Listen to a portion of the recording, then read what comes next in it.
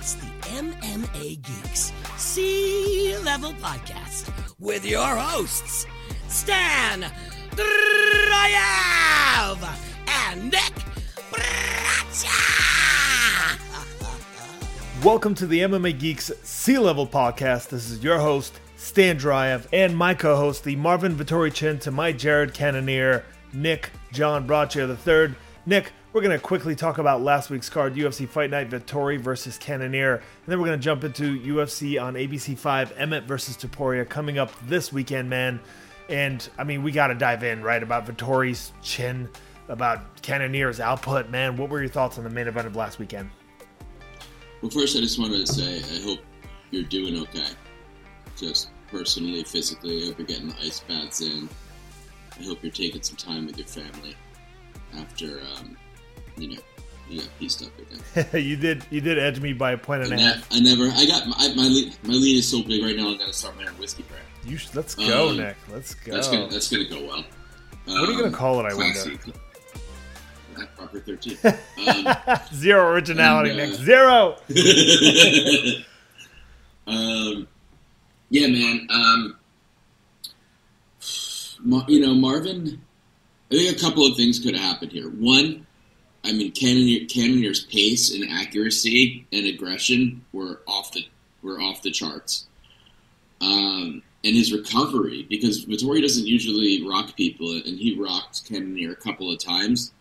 I wonder if in his desperation for a rare finish for him that Vittori might have dumped in the first round, had an adrenaline dump chasing. If you watch him, the way he goes after Cannonier and picks up his step, it could have been that he lost track of his emotions and gassed himself out in the first round a bit. I don't know. I don't want to take anything away from Cannonier, but it's rare that Vittori seemingly can't keep up with the pace and is getting out, just like outstruck based on accuracy and strong punches, but not, it wasn't crazy haymakers coming from Cannonier.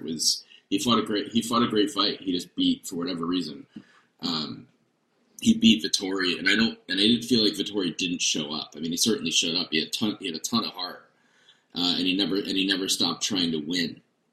Cannonier was just better.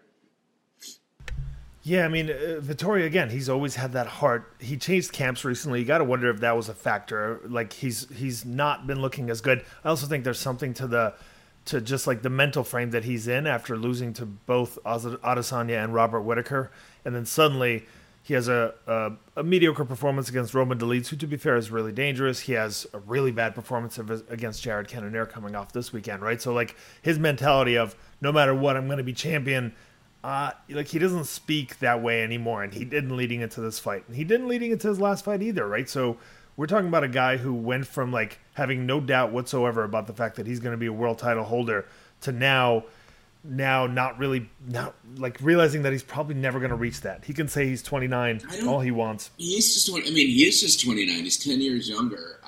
Yeah, but it's kind of like Darren Till talking about the fact that he's 29 or 30. Like, you've got a shitload of miles on you, and you've come up short so many times. I don't look at it like that. We've seen Darren Till quit. We've seen Darren Till get tired. We've seen Darren Till not pull the trigger. We haven't seen Vittori not show up.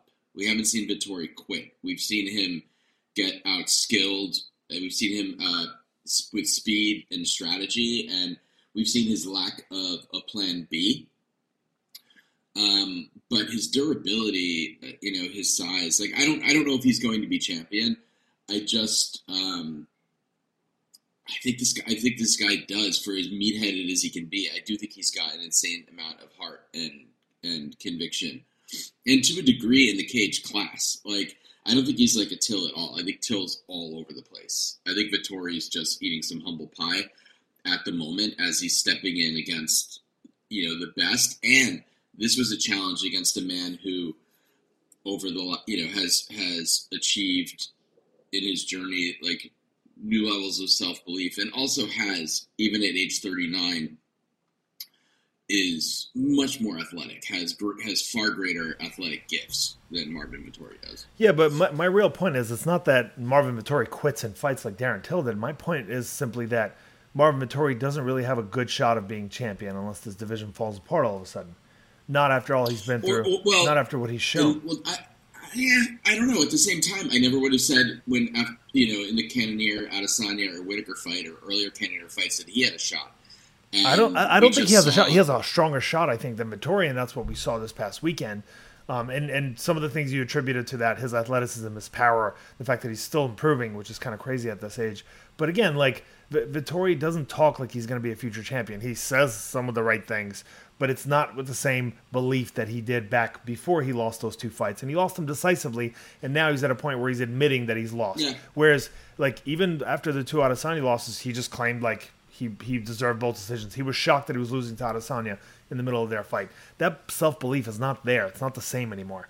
And that's really one of the things that made him special. Obviously, the other thing that made him special is his durability, his gas tank, which, the gas tank didn't look, I guess, on paper awesome here. I just think he took so much damage, and he was so overwhelmed with the amount of power the Cannonier was able to put on him. The biggest difference, I think, is in Cannonier. I know Vettori switched camps, and that's probably not necessarily serving him well. There's usually an adjustment period when you switch camps.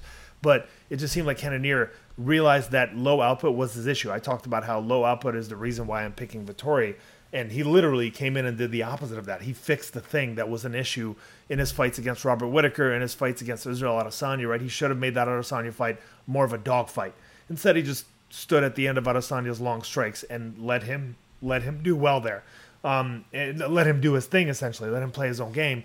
All I'm saying is that Vettori just is not the same, and realistically, he's not going to be champion.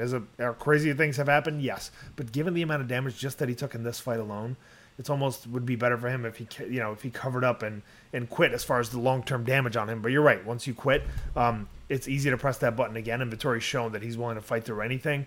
It's just this is going to hurt his heart. This is going to hurt him physically. It's going to hurt his chin long-term, this fight in itself. And the fact that, again, he realizes that he's not going to be champion. After this one, he's got to have extreme doubt in his ability to be champion. And I think, again, like, despite his meatheadedness, he's not the brightest guy, but I think his just insatiable self-belief was the reason why he was successful to begin with. It was a big part of the reason, and it's no longer there. Cannonier, the way that he was, he just kept putting strikes on him at all times. He kept changing angles. His footwork was a big part of the key. He wasn't standing right in front of Vettori and just exchanging shots with him, although at some point he was getting more aggressive because he was dominant. And the fact that Cannonier did that after getting hurt really badly in the first round is a huge testament in his favor, I think. That was really impressive. And then, Nikolai, we had the co-main event, which was pretty solid. Arman Tsarukyan versus Joaquim Silva. You would think that Joaquim, doesn't have a chance, but he put up a decent fight. He did his bit. He hurt Tsarukyan at some point in that second round, wobbled him with the left hook. But Tsarukyan, man, his wrestling is phenomenal even when he's hurt. His striking is actually pretty solid. He's more of a kicker than a boxer. But Tsarukyan showed that he should be on that short list, man. He should be one of those guys that's on tap to fight one of the names to become a contender. Yeah, but as far as his reputation goes, as far as his marketability goes, this actually hurt him. This is one of those fights. Listen, he can overcome it. It had a little bit, not as far, but a little bit of a Leon Edwards, Nate Diaz thing, where people were expecting Tsarukyan to completely roll. We knew and spoke last week about how Joaquim Silva was dangerous, but the thing everybody is going to remember from this fight is Tsarukyan getting his his eyes his eyes knocked a little silly. Not his dominance, because he was supposed to have a dominant performance. He was supposed to have potentially a fantastic finish. So yes, he won, but it was one of those wins that exposes a little bit of vulnerability. I'm sure he's not. I'm sure he's not thrilled about that. Yeah, I mean, I think exposing the vulnerability is not the worst thing against such an explosive guy. I think the fact that he scored a finish. Yeah, but he's an unknown guy. He's an explosive guy, but he's not a known guy. No, I don't disagree. But again, like, this was a major risk fight for him, right? He needed the fight, one, for experience, two, to actually, make a living. Whereas a lot of the top guys were saying no to fighting him. A lot of the lower run guys were saying no to fighting him. Who wants to fight this guy? He's absolutely suffocating, and he's going to give you a terrible night and make you look like shit.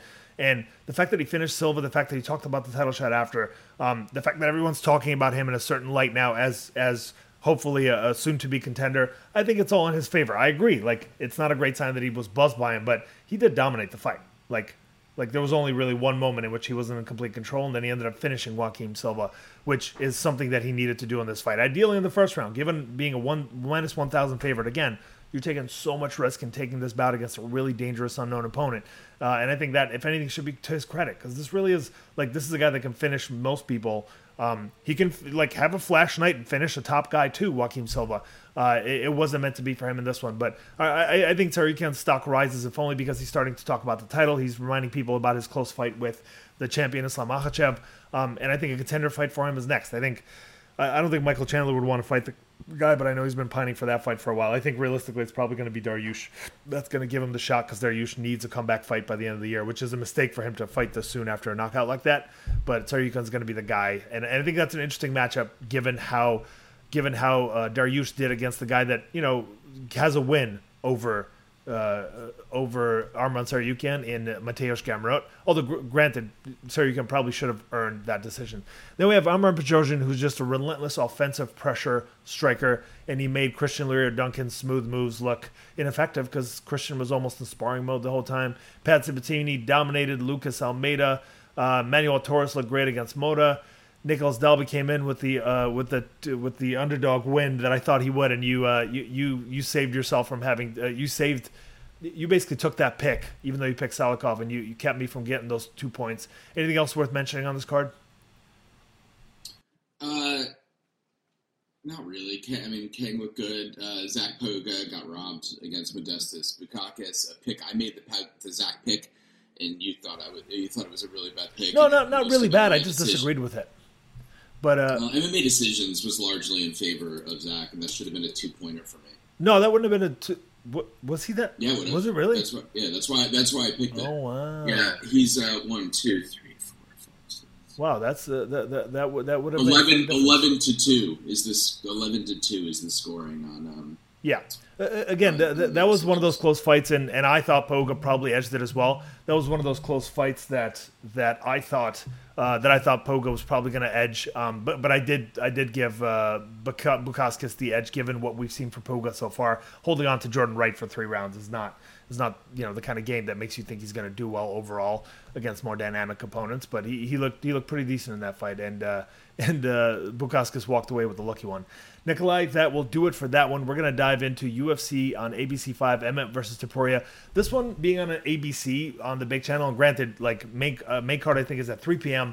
Prelims are going to be at about 11:30 a.m. 14 fights. We're only going to break down 10 of these, 10 of the more important fights on this card. Nick is in the lead by 8 points as of now, which is significant, Nikolai. Biggest lead you've had maybe ever between us. But you know what? I'm going to work my way back, Nikolai. I'm not losing confidence. I'm not taking you. I'm not taking you lightly. I don't want to give back any points. Good. You shouldn't want to give back any points, Nikolai, because I will take as many as I can. Sooner or later, Nikolai, I'll be back in the lead, and all will be right with the world. In the meantime, I believe I do have the first pick in this one, and I'm going to take Randy Brown to beat Wellington Turman. Wellington Turman is actually making the cut down 170 pounds for the first time for the first time in his UFC career. He used to be 170 pounder prior to his UFC debut, and it's probably not a bad move, and I'm sure training with Alex Pereira will make you think maybe 185 is not quite the right division for me. He just got beat by Andrei Petrovsky, who's a much less experienced fighter, a grappler. And I know Randy Brown's not a grappler. I know Randy Brown's wrestling is probably one of his weaker points. His chin is not awesome, but his long-range striking is dynamic. It's really good.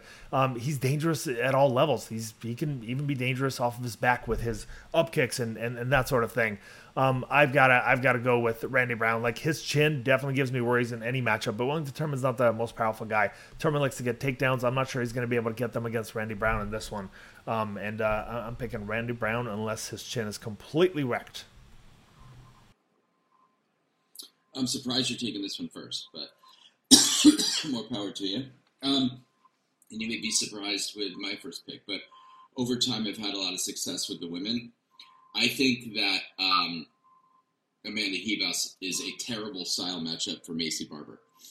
I think Barber's going to run into a lot of shots, and that she's going to do her thing. She's going to try to clinch. She's going to try to dirty box. She's just going to keep charging. But we still haven't seen, or I don't feel I've seen a version of Macy Barber that is strategic, that has a really good plan B. She's just it's like her style is aggro, and I think that Amanda Ribas should have the dexterity to hit her coming in. I think that she's going to be, if it hits the ground, I think that even though she might not be quite as strong, I think Ribas is the better grappler. I think she's the better precision striker. And she should be able to, I think, deftly use Barber's aggressiveness against her to get her to run into a lot of shit.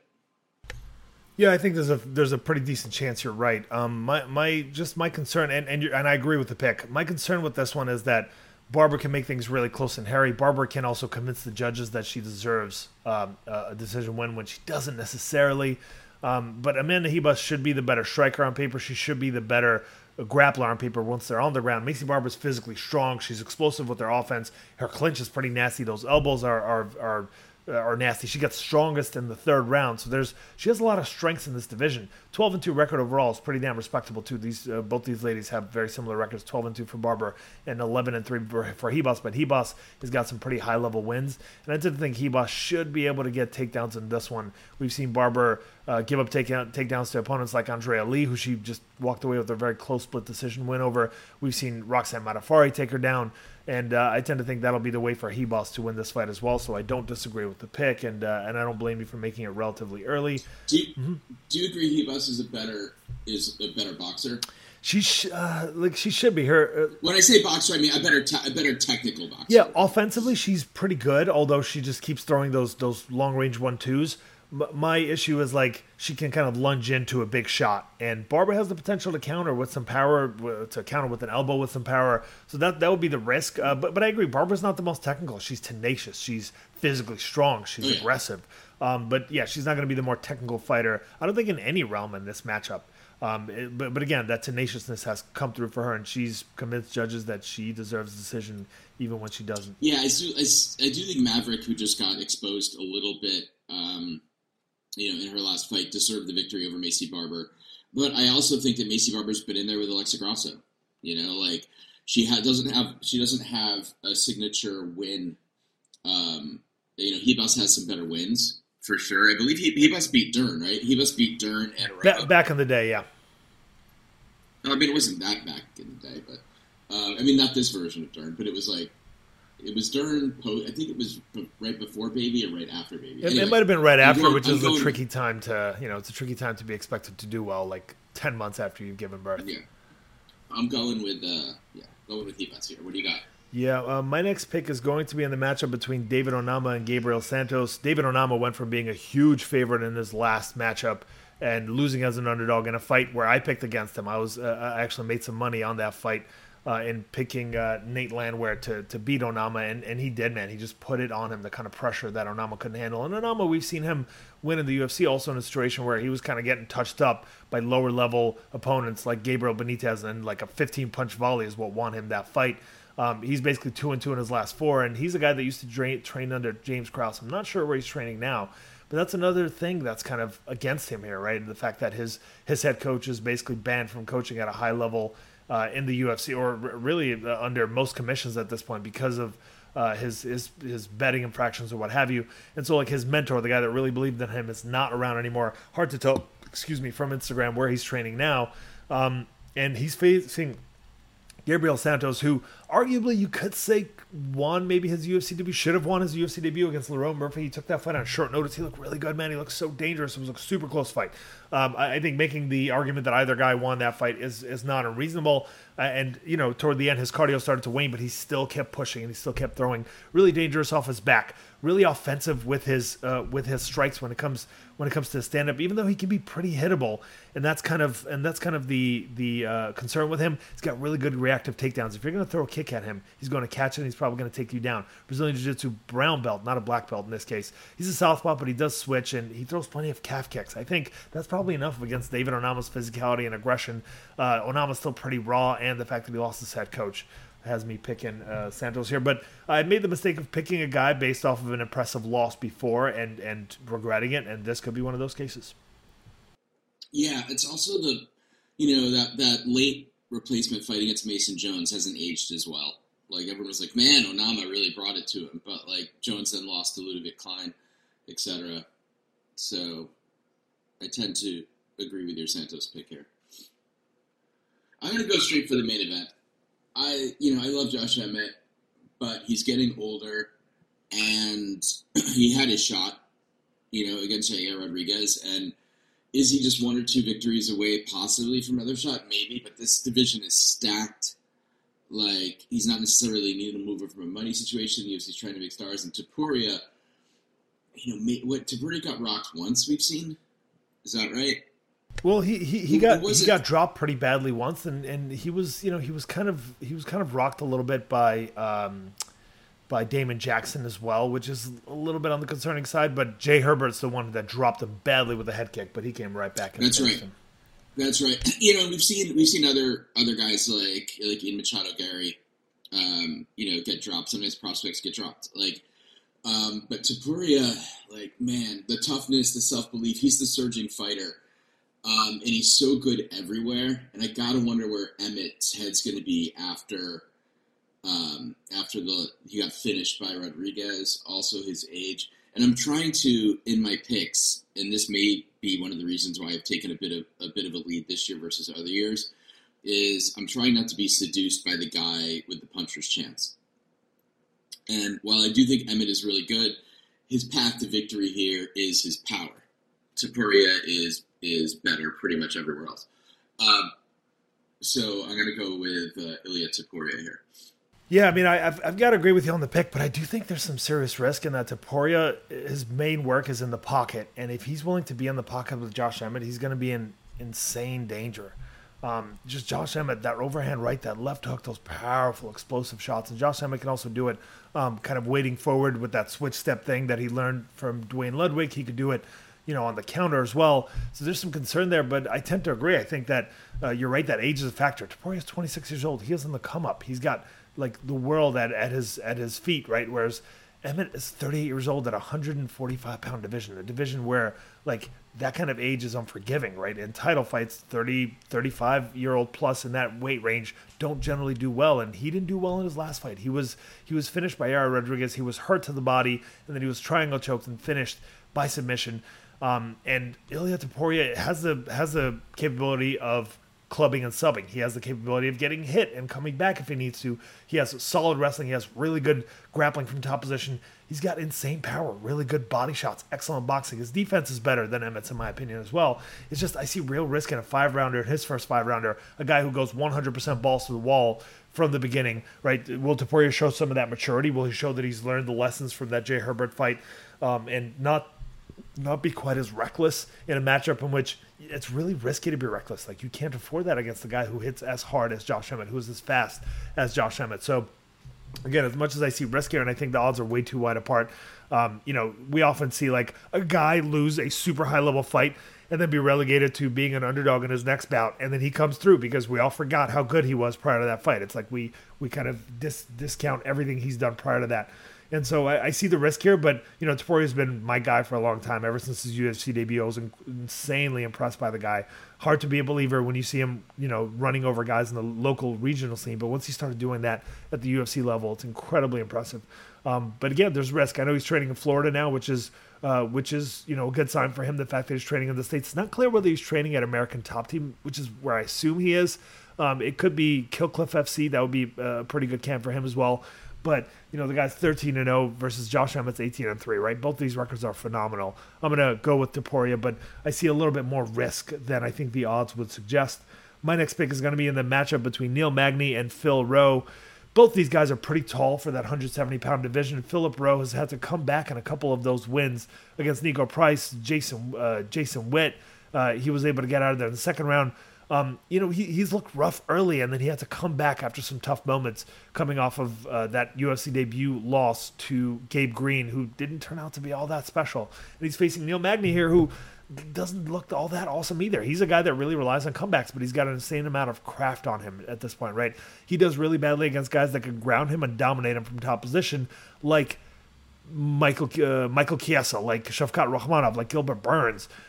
This is not a matchup. Philip Rowe, he's a good grappler. He trains with some good grapplers. I don't think this is the kind of matchup in which he can just get that top position and dominate. You got to be an elite grappler to do that to Neil Magny, like a pretty established black belt. Some of the guys that Philip Rowe trains with maybe could do that in a grappling contest to Neil Magny, but I tend to think that Neil Magny's craft will take over here. He tends to keep you in the clinch if he feels in danger at a distance, and Philip Rowe has some serious power at a distance, and Magny doesn't, but he's got an excellent jab, Magny does. He can grab you in the clinch and tire you out that way. He can drag you to the floor eventually, right? Even if he's losing the first couple rounds, which Philip Rowe doesn't win the first couple rounds of most of his fights, Neil Magny has the tendency to come back. So I've got to go with Neil Magny here, and I say this knowing that Philip Rowe is very explosive and knows how to come back and knows how to finish a fight, even in the third round after a rough first couple of rounds. Yeah, Magny's one of those guys, since about 6, 7, 8 years ago, whenever it was, when he was fighting 6 times a year, he just established himself as like a legit gatekeeper. He's still pretty durable. And, his chin hasn't gone, and he can get out wrestled. He certainly has his weakness, but he has solidified his gatekeeper status.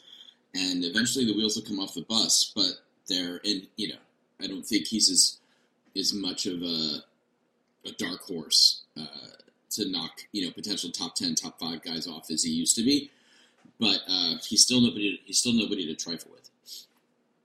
I am going to go with,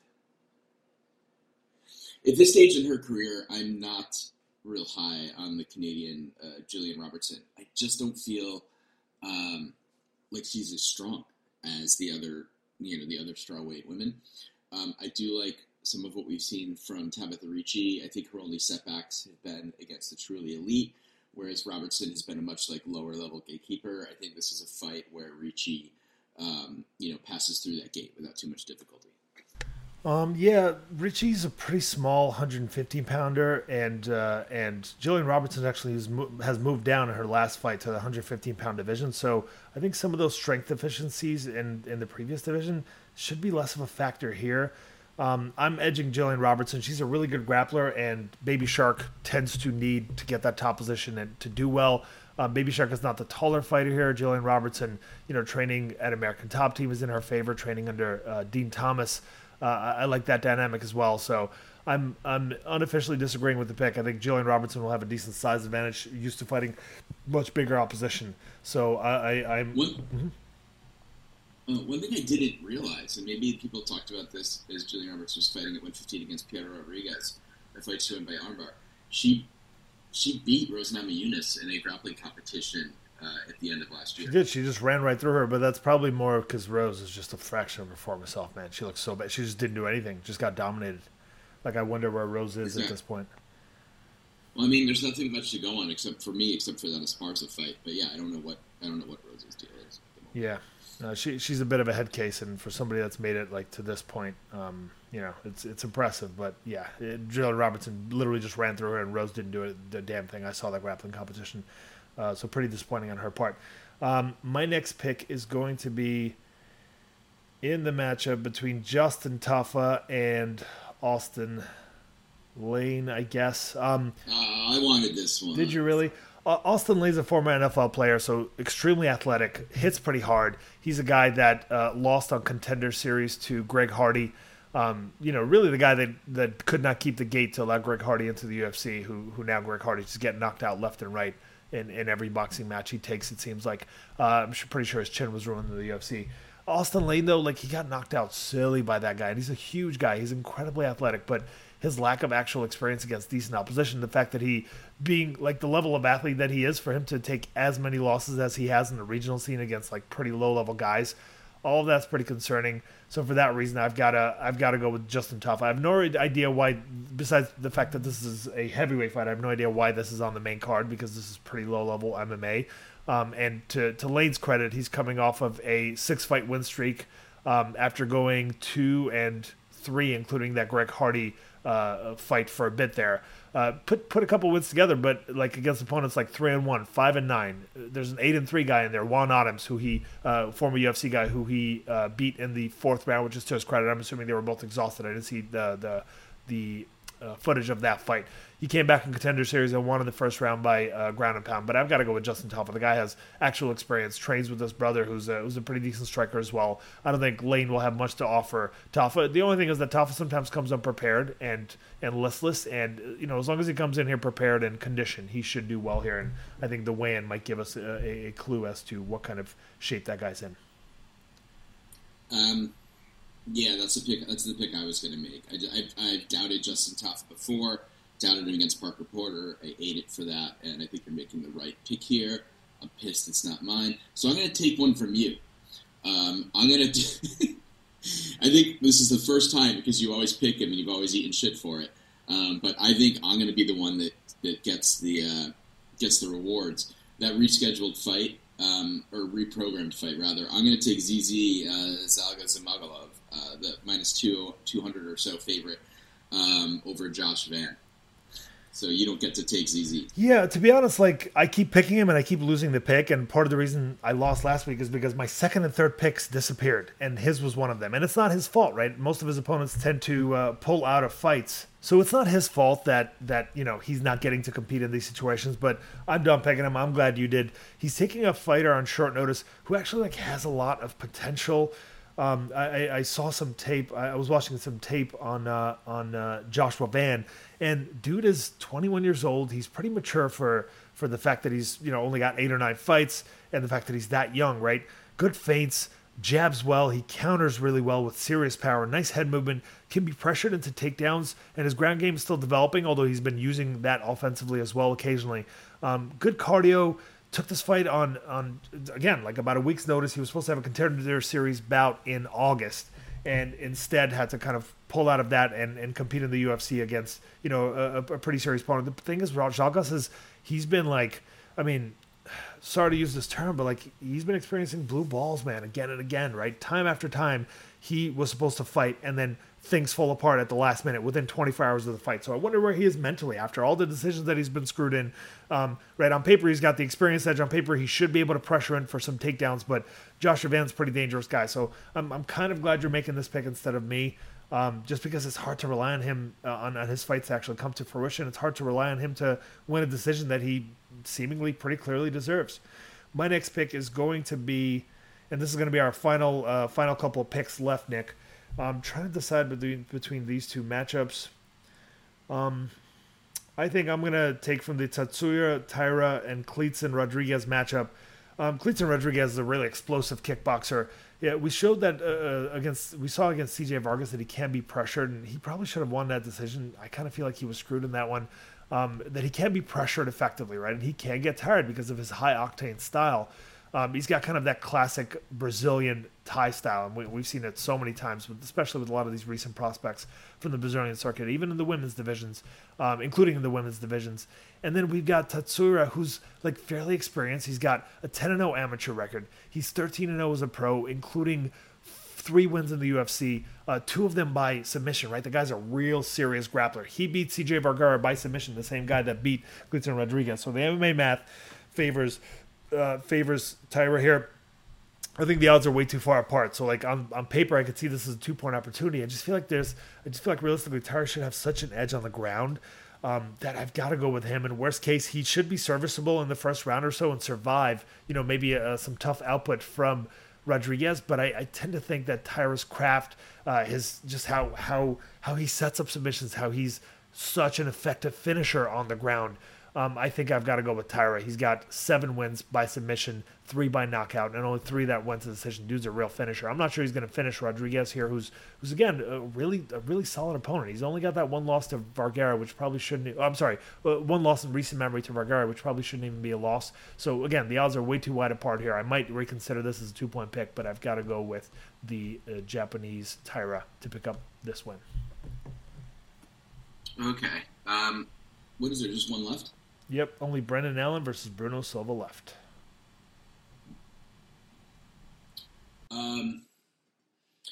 This is a tough one, and based on Bruno Silva's aggression, what a fun fighter he is, and how for a while it seemed like Brendan Allen was maybe not the most durable guy in the world.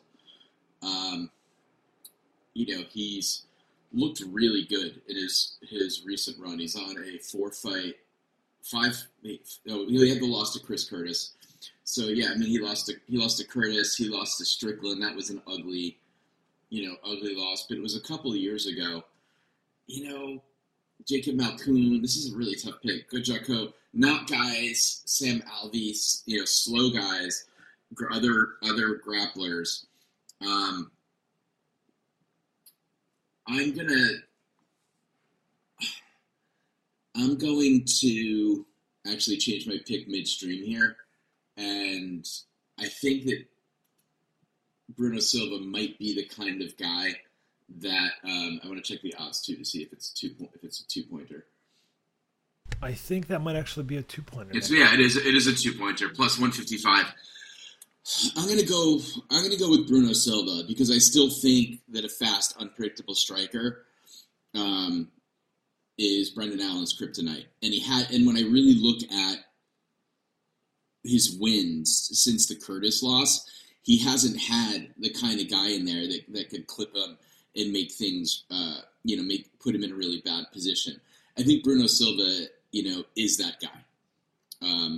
So I think that Brendan Allen, in order to get the takedown, is going to have to wade through some stuff, and I think Bruno Silva can touch him. So I'm going to take the flyer and go for 2 points here. Yeah, Brendan Allen is kind of like Miranda Maverick in that he's offensively pretty solid. He's got really good offensive striking, especially at a long range. He's a pretty tall guy for the division.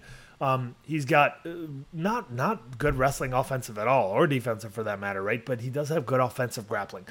Bad defensive grappling, though. He can be submitted like he can submit. He can be knocked out like he can outstrike somebody. And it's the trickiest thing with him. It's hard to know, right? He just faced the Brazilian Jiu-Jitsu black belt Andre Muniz, who's been running through people, beat him by rear naked choke in the third round after Muniz got tired, trains at Killcliff FC, and Bruno Silva looked pretty listless in his loss against Gerald Mearchart. He was competitive against Alex Pereira in a stand-up fight, but didn't have the MMA IQ to go for takedowns. Brendan Allen's offensive wrestling sucks, and Bruno Silva's defensive wrestling is pretty good. For that reason, I totally see where you're taking the 2-point swing. I think I'm going to stick with Allen by a hair. But again, given these odds, if I was making this pick, I probably would have gone that direction as well. Again, Allen can be finished on the counter because he just lunges in and doesn't have the best defense.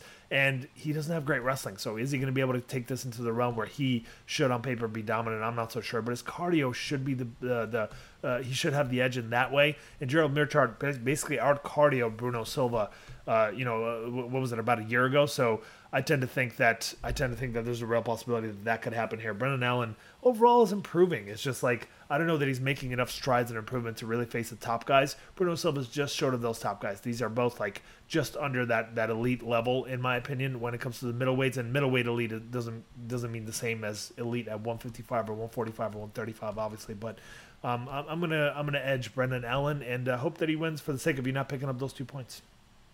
Yeah, it's tricky, man, but it's one of those things. If 2 years ago your chin ate it against Sean Strickland, yeah, I hear you. Bruno Silva is dangerous. I hear you. I mean, that's the thing is Sean Strickland's not known for his power, but Brendan Allen ran into his strikes. He just ran right into that counter. Still, that's the only finish Sean Strickland's had in forever, certainly against like a decent opponent. So you're right, it's concerning. So yeah, I tend to I totally see why you're making this pick at this time. And Nikolai, that'll do it. Look, this is a better card than we've had in a little while.